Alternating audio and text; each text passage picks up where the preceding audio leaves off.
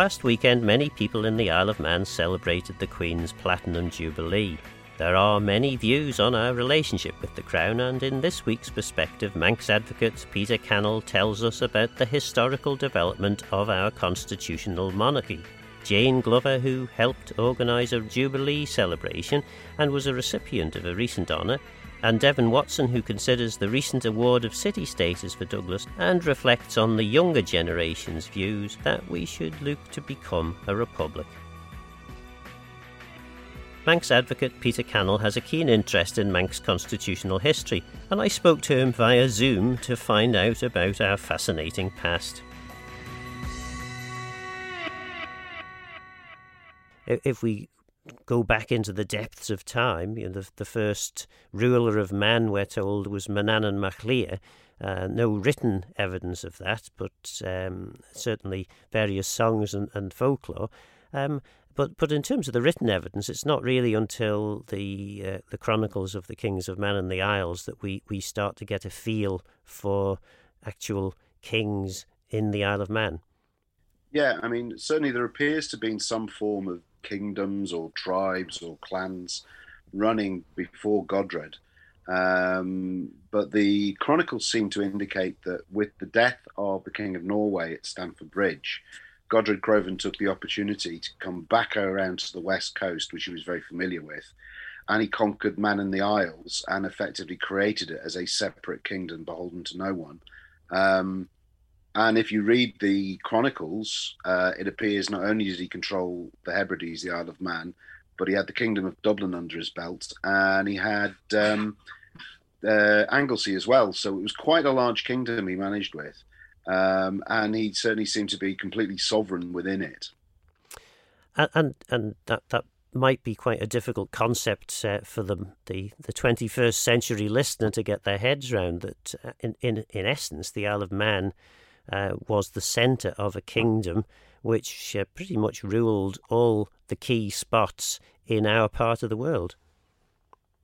Yeah, I mean, it's best to think of it almost like one of the major trade routes you had to go from Norway to the Mediterranean either went down the east coast of Great Britain or down the west coast. And the east coast meant you went through the North Sea, which was not safe, particularly with pirates off what we would now call the Netherlands. So it was safer to sail down through the Western Isles and the Irish Sea, and that's where Godred Crovan and the Kingdom of Man and the Isles was, providing protection and obviously taking taxes on the way past. And I suppose then moving on, obviously the kingdom was established. It didn't last for a very long time, certainly when you look at the British monarchy, but it had a fair crack, didn't it? Yeah, I mean, you're looking at about 200 years of the Crovan dynasty, finishing in a bit of a mess up when the then King of Norway decided he's going to try and reinsert sovereignty over the Western Isles. He actually, the full story is quite fascinating, where he actually has to fight his way down through the Western Isles to bring all the various clans in line before he could get to the Battle of Largs. So even though he had this mighty fleet, they were basically, they were there because they were told they had to be there, not because they wanted to be there. Well, I suppose it would be interesting then to hear a little bit about the eventual decline of the Manx Empire, for want of a better word. How did that all eventually end up with the English crown effectively being the one to which we look to in terms of our allegiances? Well, there's some interesting links there. The last of the Viking monarchs, for want of a better word, was Queen Africa. And she came in along with the Montacutes. She actually gave her rights and regalities to the Montacutes, who then invaded the Isle of Man and drove out the Scots, because it had been fought over between the Scots and the English during the Scottish Wars of Independence. And then Montacute then sells it to Le Scroop. He's basically sounds a bit of a guy we wouldn't want as king. He loses his head. And as a result of that, Henry the Fourth decides that he's going to effectively acquire the Isle of Man by right of conquest. And at that moment, we effectively become a possession of the royal crown or the British crown, um, Henry IV. So he then gives a feudal right to the Stanleys, who effectively act as kings in the Isle of Man, but pay a couple of pairs of falcons for the privilege to the king. So, this is the bit that starts getting interesting from a constitutional point of view. Possession of the British crown. What does that actually mean? It means we're not part of the dominion of what is now the United Kingdom. We are effectively a separate kingdom, of which the monarch happens to be the same person that sits on the throne of the United Kingdom. So a bit like the Queen, the present moment the Queen holds the Queen of Canada, Queen of Australia, various other places. That's the relationship we have. It's very, very different to any of the others, who are actually by rights of conquest and places like that. We were actually kept separate. And effectively, we've run ourselves as the throne of home rule, as we say in our national anthem, ever since. I mean, the story goes that the Stanleys decided that rather than be petty kings, kings of man, they would rather be grand lords. So they changed the title. Is that how it actually happened? And is the title Lord of Man appropriate for the ruling monarch, or is that would it be better to actually call Queen Elizabeth II Queen Elizabeth II of Man? I would think my opinion is her correct title would be Queen of Man. So Elizabeth II, Queen of Man. Lord of Man there's a very interesting speech given by William Kane, former First Deemster, and of course, me being an advocate, I'm never going to, if the First Deemster has ruled that way, I'm going to stand by it. The main thing was what the Stanleys essentially they were having to deal with Henry VIII when they decided to stop calling themselves kings. And I don't think you want to mess around the court of Henry VIII calling yourself a petty king per se. But I think it's quite interesting, though, James Stanley II, Stanley, when he came over to the Isle of Man in 1422, so that's how far back it was, effectively constituted a constitutional monarchy system in the Isle of Man, where we had an absentee lord, stroke king, and we had a Tynwald that actually advised the lieutenant governor, and the lieutenant governor who actually was the executive. So it's quite interesting to look back that we were quite advanced in the way that we ran our country, because 1422 was a long time ago. Around about that time, or shortly afterwards, the Stanleys had a bit of a squabble as to who would be the successor lord, and we ended up with two female governors. That's right. Ferdinando Stanley was poisoned under mysterious circumstances. I mean, I think it's brilliant that we had a king called Ferdinando anyway. And his eldest daughter, the Countess of Castlehaven, ended up being the lieutenant governor while they tried to sort out who inherited it. Because his brother William said it was going to be him, and the court said, no, we have no jurisdiction in the Isle of Man. It's a separate country. So that's one of our leading cases towards independence, to show that we are a separate sovereign nation. Countess Castlehaven is quite fascinating anyway, because she was the first wife to successfully sue her husband in an English court for violence in the house. And then following her daughter-in-law, which Elizabeth de Vere, she was wife of William. She ended up being lieutenant governor, and at one point actually being Lord of Man during the interregnum. But while they were trying to sort all this mess out, Elizabeth Tudor, actually ended up with full regality. So we ended up with Elizabeth I, Queen of Man. So we can have Elizabeth II, Queen of Man too. Queen Elizabeth then takes effectively the full control over the island, but appoints governor, because clearly she wasn't going to be coming to spend much time in Castle Rushen. How did things develop after that? Well, she gave it when the Stanleys took back control over it. Things were going along until we have the Stanley that's known as Stanlach Mua, um, more famous as the villain of the piece with Iliam Doan. But Mm. when you actually realise what he tried to do, he really is the villain of the piece. He decided that he was going to overturn all our ancient customs and effectively land grab all the land that we'd ever farmed. And the result of that was a lot of the farms were abandoned. The place was going down the tubes fast. And that's where we end up with a whole series of years of conflict where we try to insist to get our land rights back as Manx people.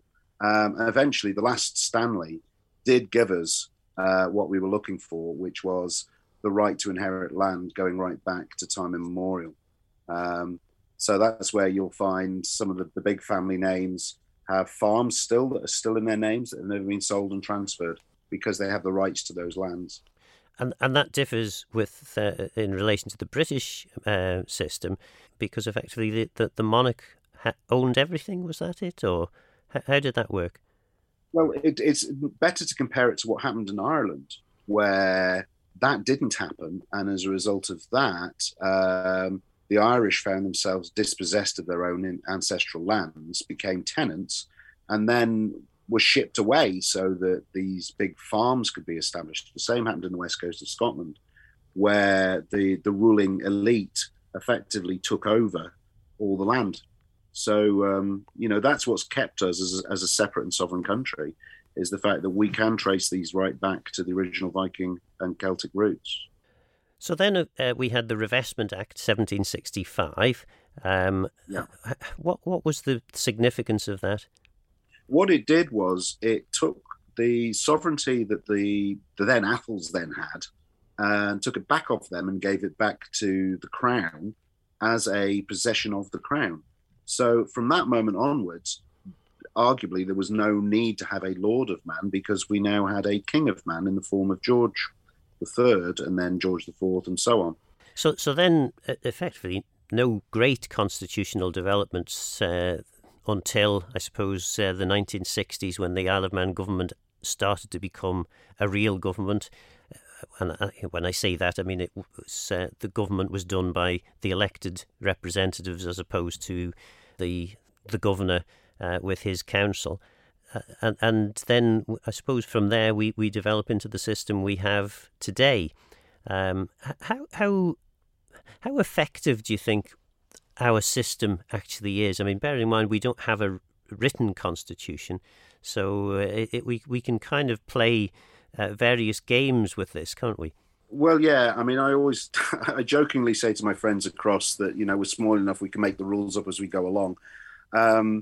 But we've actually got we have a constitutional monarchy where the defenders of the rule of law, i.e., the police, the judiciary, may swear an oath of allegiance to the crown, which keeps them independent from Tynwald and therefore free of any influence that Tynwald could bear on them. This is in theory. Obviously, everybody else has their own opinions about this, but this is what the structure is, which means that nobody is above the law, and having an absentee monarch, head of state, effectively, which we have, allows us that ability to bypass the greed of man and be able to enforce the laws the way we do. So we have a proper separation of powers.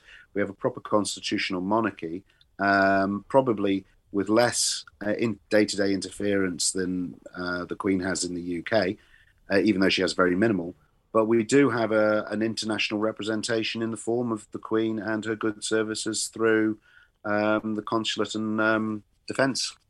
Couldn't we, though, just go down the route that many countries have? Certainly our closest neighbour to the west, the Republic of Ireland, in which they have chosen to elect a head of state.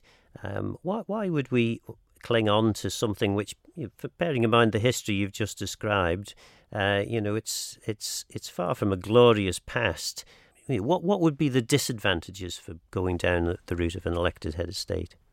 Well, the biggest disadvantage, I suppose, would be the influence and presence that head of state has in the world. I mean, the most fascinating thing about having the same monarch that is the monarch almost throughout most of the Commonwealth countries that still have a constitutional monarchy is that we're part of that Commonwealth and we're within that influence.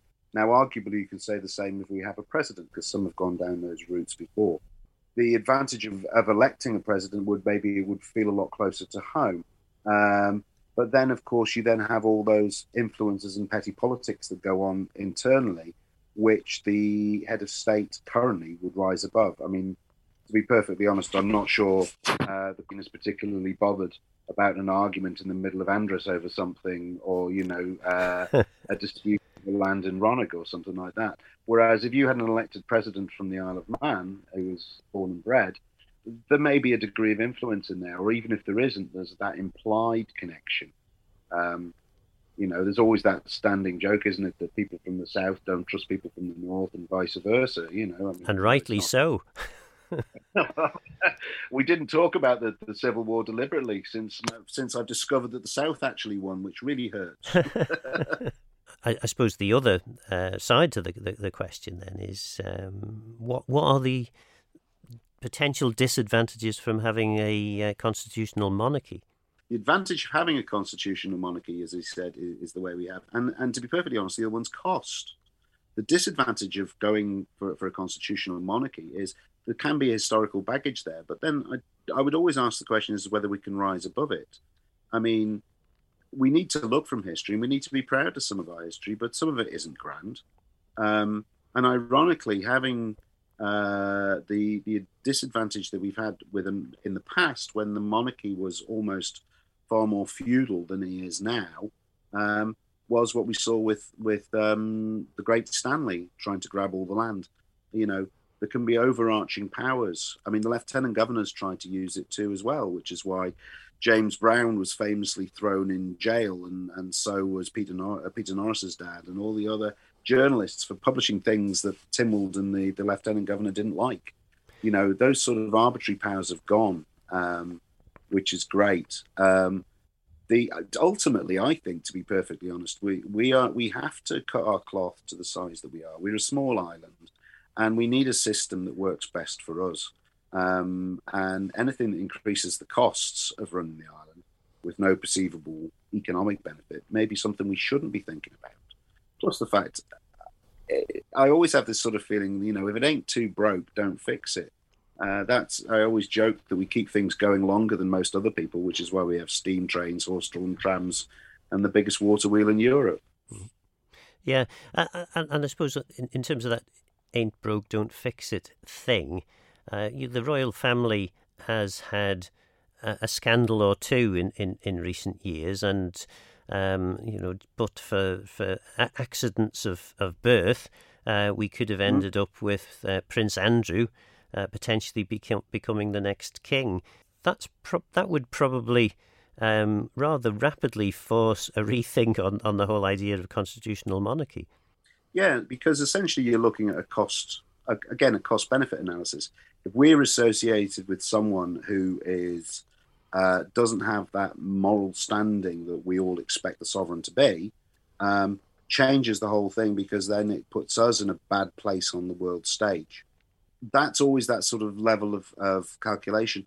But we've got to also be very careful not to confuse the position of monarch and the person that fills that position. There's a sort of ongoing thing. It's like the Bishop of Sodor and Man is a title that has gone on for centuries, but there's been individuals that have been in there, some of which are maybe, shall we say, haven't covered their purple cloth with glory, and some of them that have. So you've got to differentiate between the actual position, the role, and the individual that's trying to fulfill that role. And again, that's where the constitutional monarchy comes in, because I know in practice it's not been done, but in theory, we can actually challenge the monarch. And in fact, actually, if you look at our history, we have done so when we've not been happy, particularly in the Viking times, when people have turned up and said, I'm king of man, and they've gone, no, you're not. That was the big battle at Ronaldsway, which the Manx won against the Scots back in the 1200s, 1300s, where somebody turned up and said, I'm the king, and they went, no, you're not. We're not having you. So there is a degree of sovereignty by acceptance by the people, as distinct to sovereignty by force. That was Manx advocate Peter Cannell. Jane Glover helped to organise Arbury and Russian's Jubilee celebration and was awarded an MBE a few years ago. I began by asking Jane how the Jubilee event went. It was phenomenal, Phil. We wanted it to be a celebration. We wanted it to be a community event. And I think initially it was just going to be small scale, but the further we got into the planning, the more people that got involved, the bigger the event became. We were lucky with the weather. I think we had about 1,000 people turn out, and we've had so much positive feedback. It was truly amazing. And why did the commissioners hold this event? There were various people were saying, what are you doing to celebrate the Queen's Platinum Jubilee? We said we're planning to do something. We're not quite sure yet.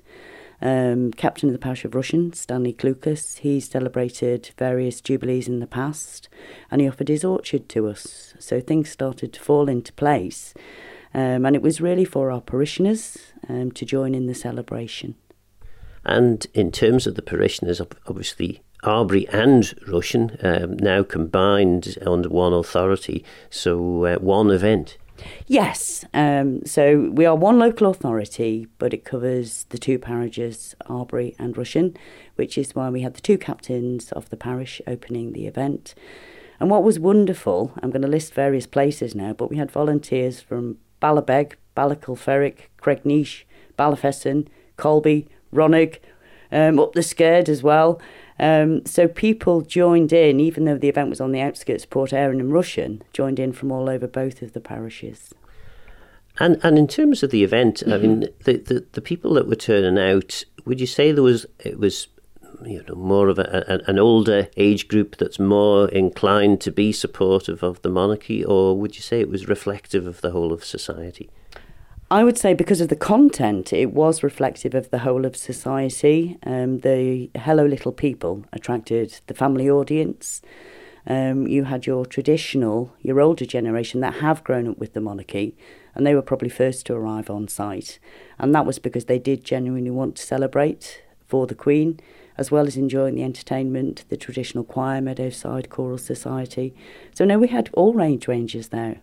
In terms of the event, of course, we were also celebrating an award for one of the community in the south, Pam Crow.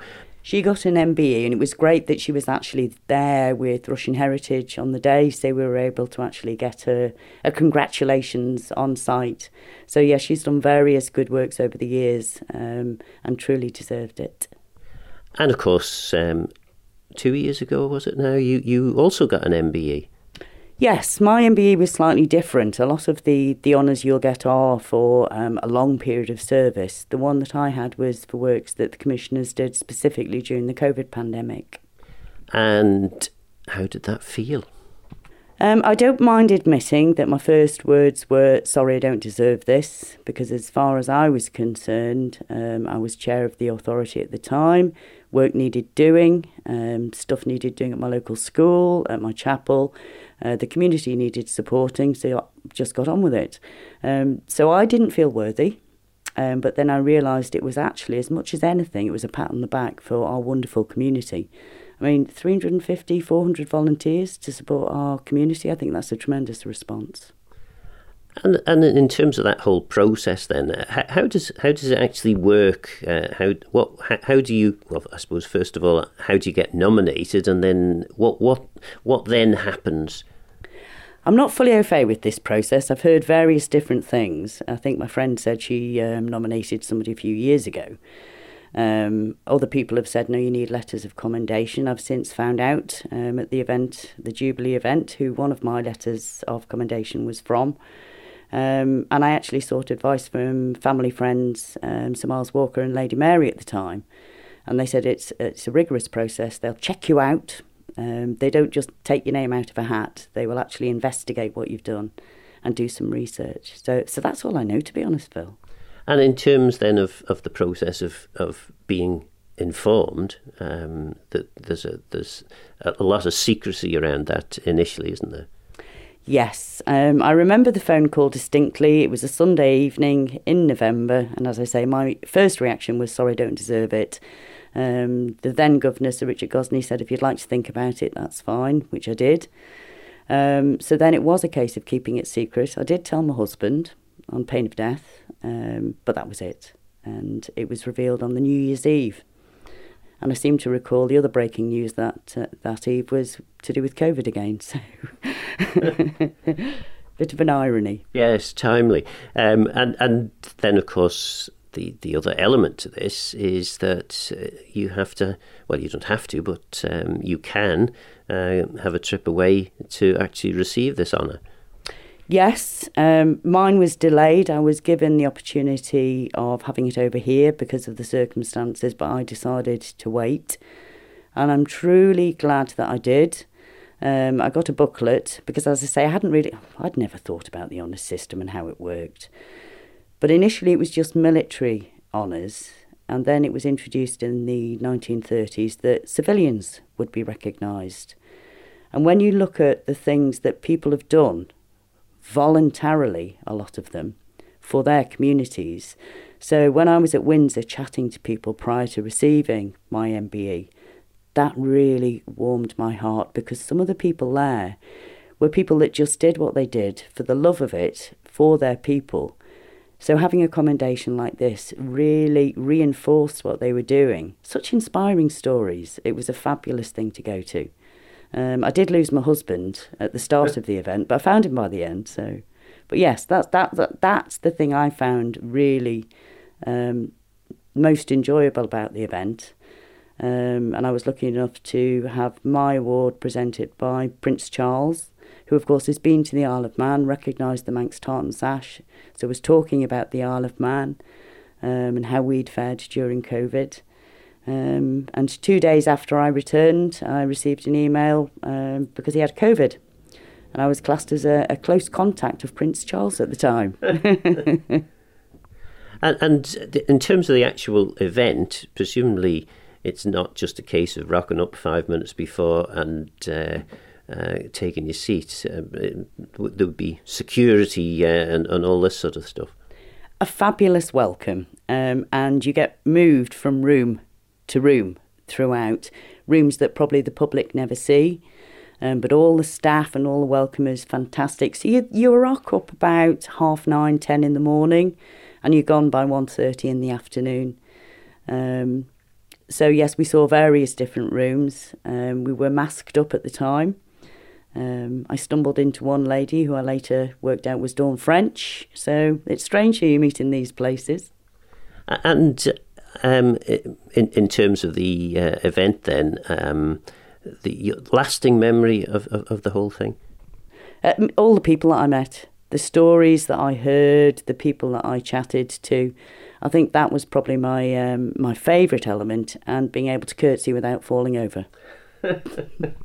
and I suppose, I mean, looking at this then from a different perspective. I mean, a lot of the Manx people that I speak to who turn out to these events, or at least some of the Manx people I speak to that turn out to these events, say, sort of possibly with a nod to knowing that I'm a Manx nationalist and maybe not as strong a supporter of the monarchy as they might be.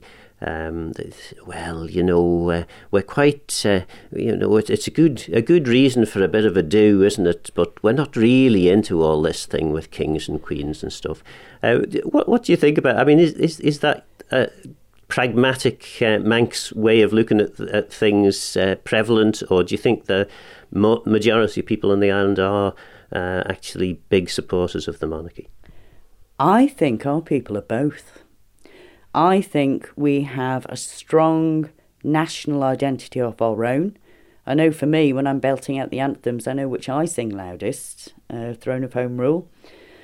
But equally, I think our people are passionate supporters of the monarchy. I mean, my late mother used to talk about the sacrifice that they put forward, and I'd say, well, they're in a privileged position, Ma. And she said, yes, but their life isn't their own. And I think our public do recognise that they try to do charitable works across the whole of Britain. I'd quite like it if we had our own Manx Honours system, and I know there are some Manx awards. And that's the thing that I think I found encouraging, was that this wasn't done from a distant room, somebody picking a name out the hat. They consulted local people with local knowledge about the individuals that were put forward for the awards. So I think our public are both, actually, Phil. And of course, the Manx Awards would be the Tynwald Honour, and the thing that a lot of people call the Rai Blina Vannanan, Rai Blina Vannanan, the Manannan's annual award, which is given out for cultural and heritage purposes. Yes, those are the awards that I'm thinking of. And I think for some people on the Isle of Man, they would prefer to receive one of those honours. That would mean more to them than receiving an MBE, an OBE, etc. And I certainly know it would never happen to me, but if I did, I would probably treasure that one more, if I'm allowed to say that. Do you think there's a future for the monarchy, either in terms of the Isle of Man or indeed in terms of the United Kingdom? Certainly in the short term, yes. I think a lot more questions are asked of what the relevance of having such an institution in the nation. And it'll be interesting to see what our younger generation think going forward, because obviously they haven't grown up quite with the same experience that we have. And we're much more of a global, interconnected society now. So for the short term, yes, but the longer term, that might be different. At the moment, some people would prefer to have the Queen and her family as the head of state than the current English Parliament, and I think you know why.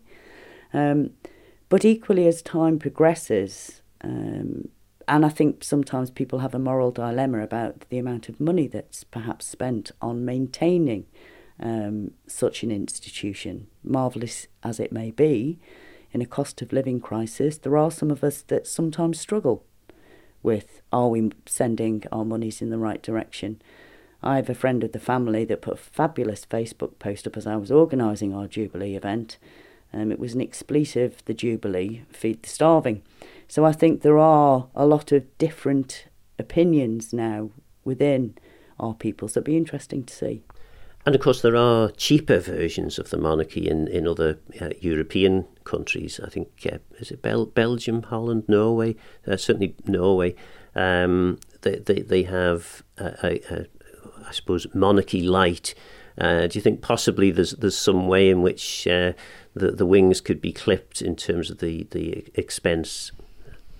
Possibly, but equally on the flip side, if you think about the revenue that the royals bring into the British economy, there's that side of things. You know, the tourism in London. I remember when I was a nanny for Robert Quayle in London when I was 18, 19. And I had to go and see the beefeaters and all of that, and there were all the cameras clicking.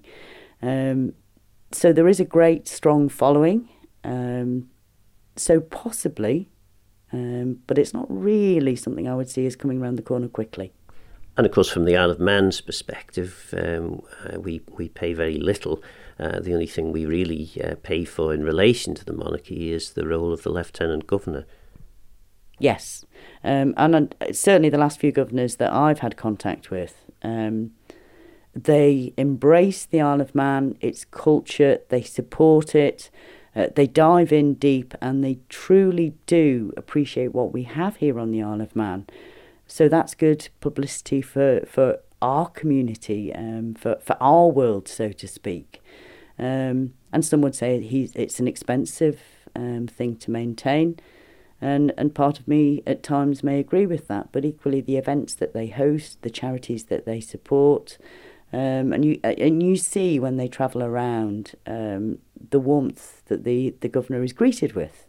So it obviously still matters to a lot of our people. And could we not have our own elected head of state go down this the route of a republic, elected head of state fulfilling the same role, but actually the choice of the people? Would that not work? Possibly, yes. I mean, I remember when the last the role was advertised, my sister said, why don't you apply? Have a Manx female be, the governor of the Isle of Man. So I think that's something we could pursue. I think it'd be an interesting thing to pursue. But at this moment in time, I think the public are happy with the way the majority are happy with the way it is.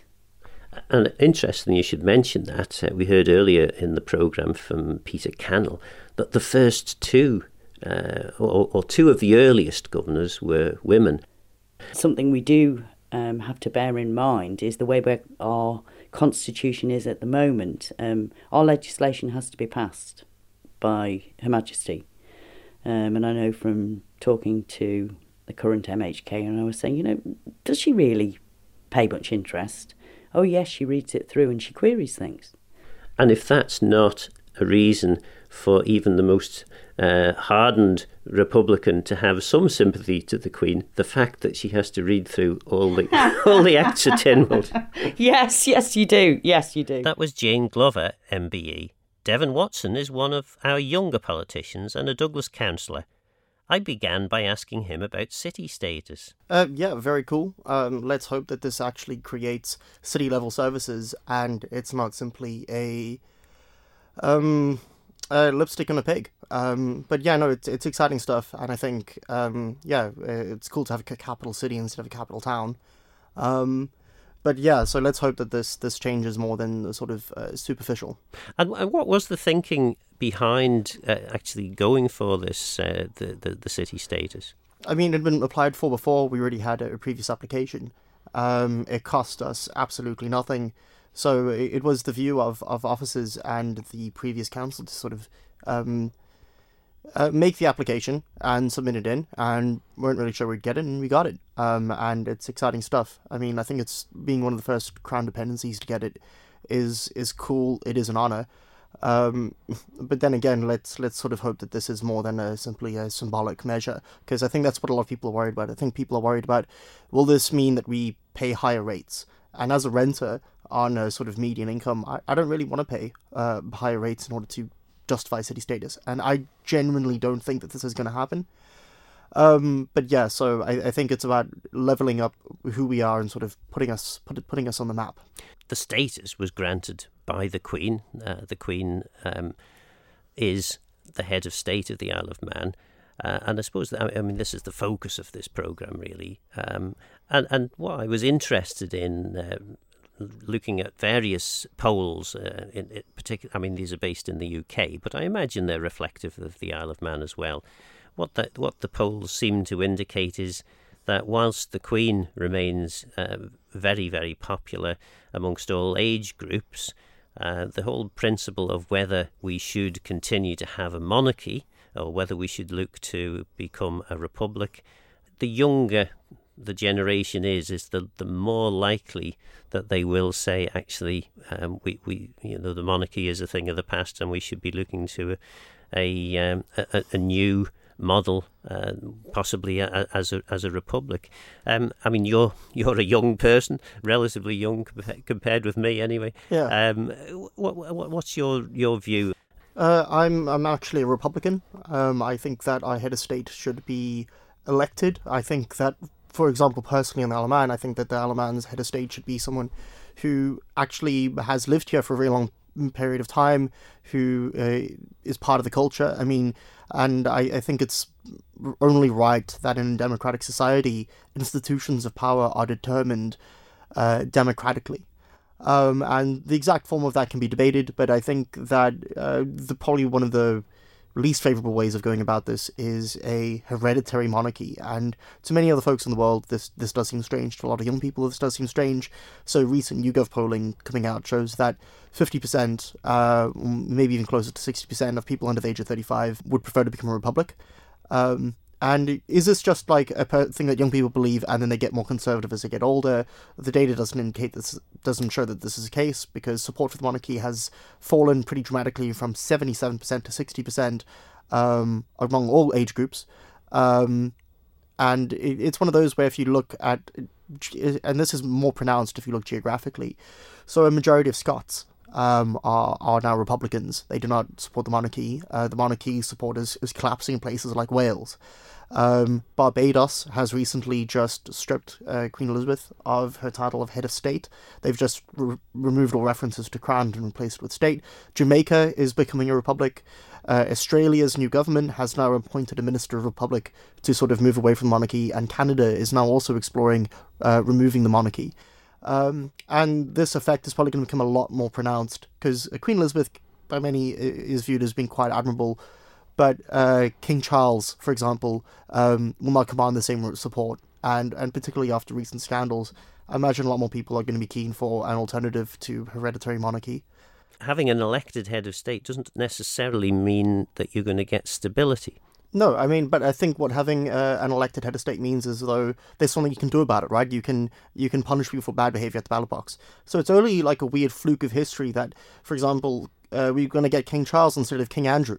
And we could have had someone who, I don't know if this is appropriate for radio, but someone who allegedly was involved in sex trafficking, could have been king of the Isle of Man, or Lord of Man, and king of the Commonwealth.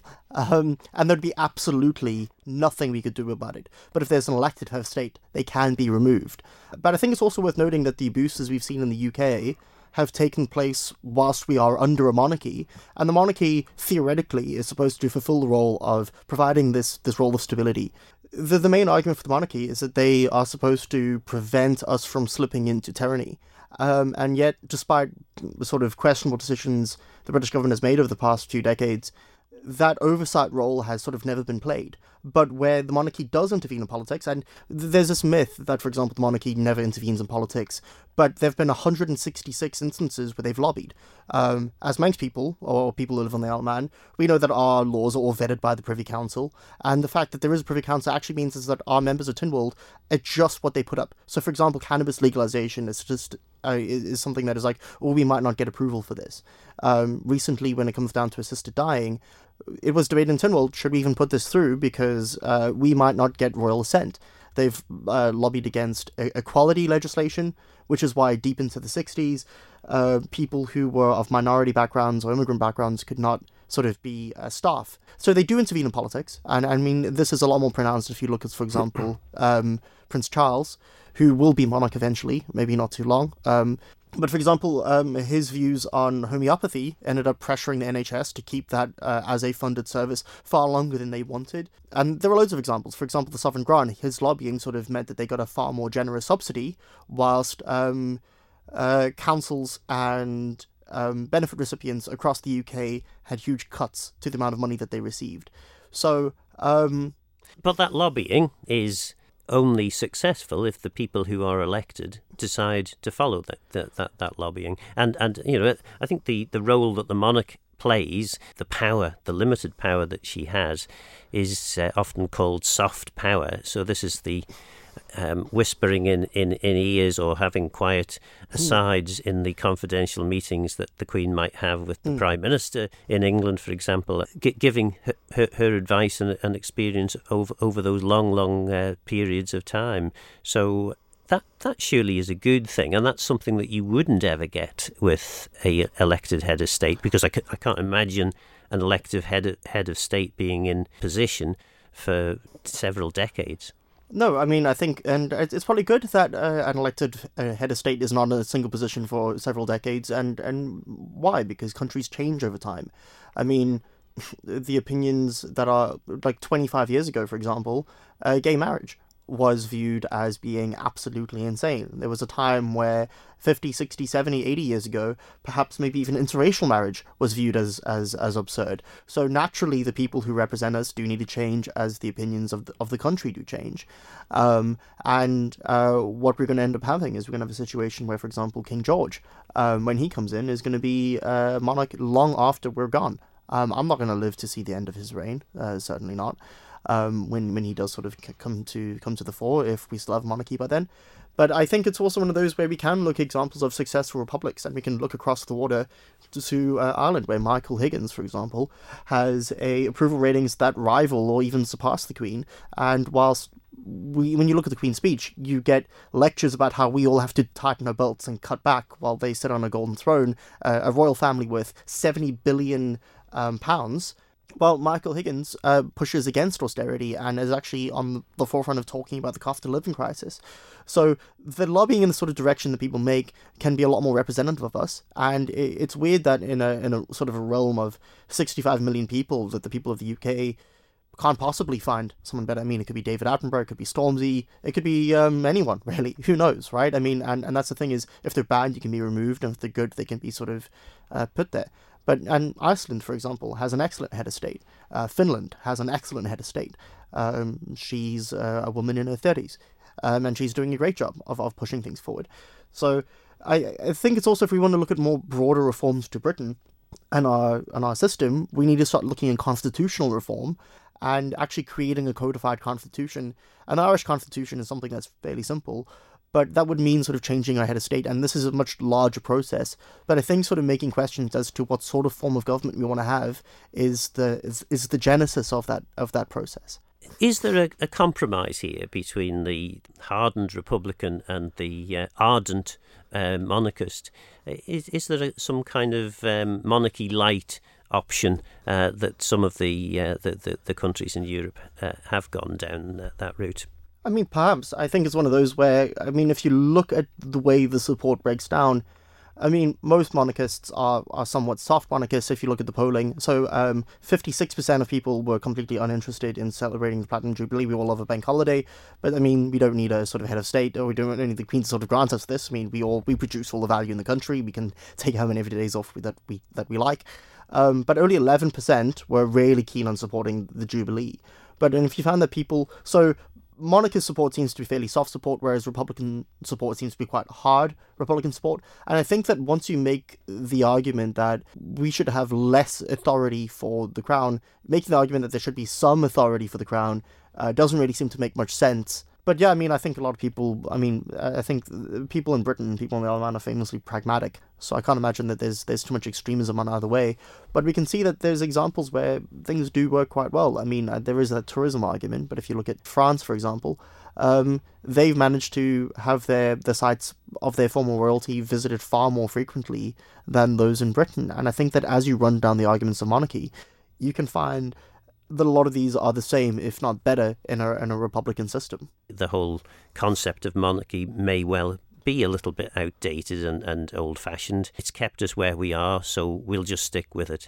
Is that a fair assessment, that maybe younger people have less to lose at that earlier stage in life? They own less, they've got less wealth. Is that a fair assessment, do you think?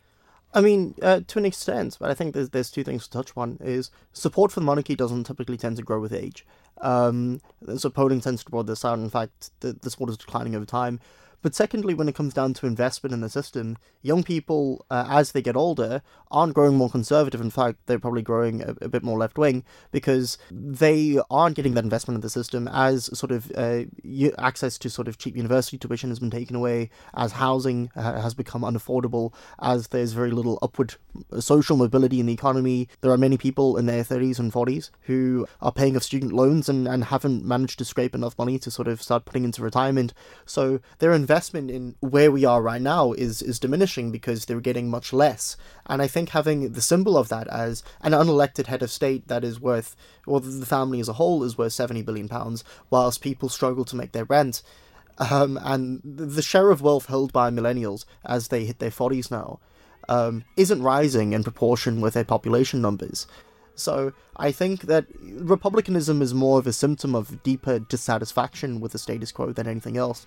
And you see the collapse of monarchy support throughout the realm that she has, particularly within the Caribbean and the former colonies, and in areas outside of England.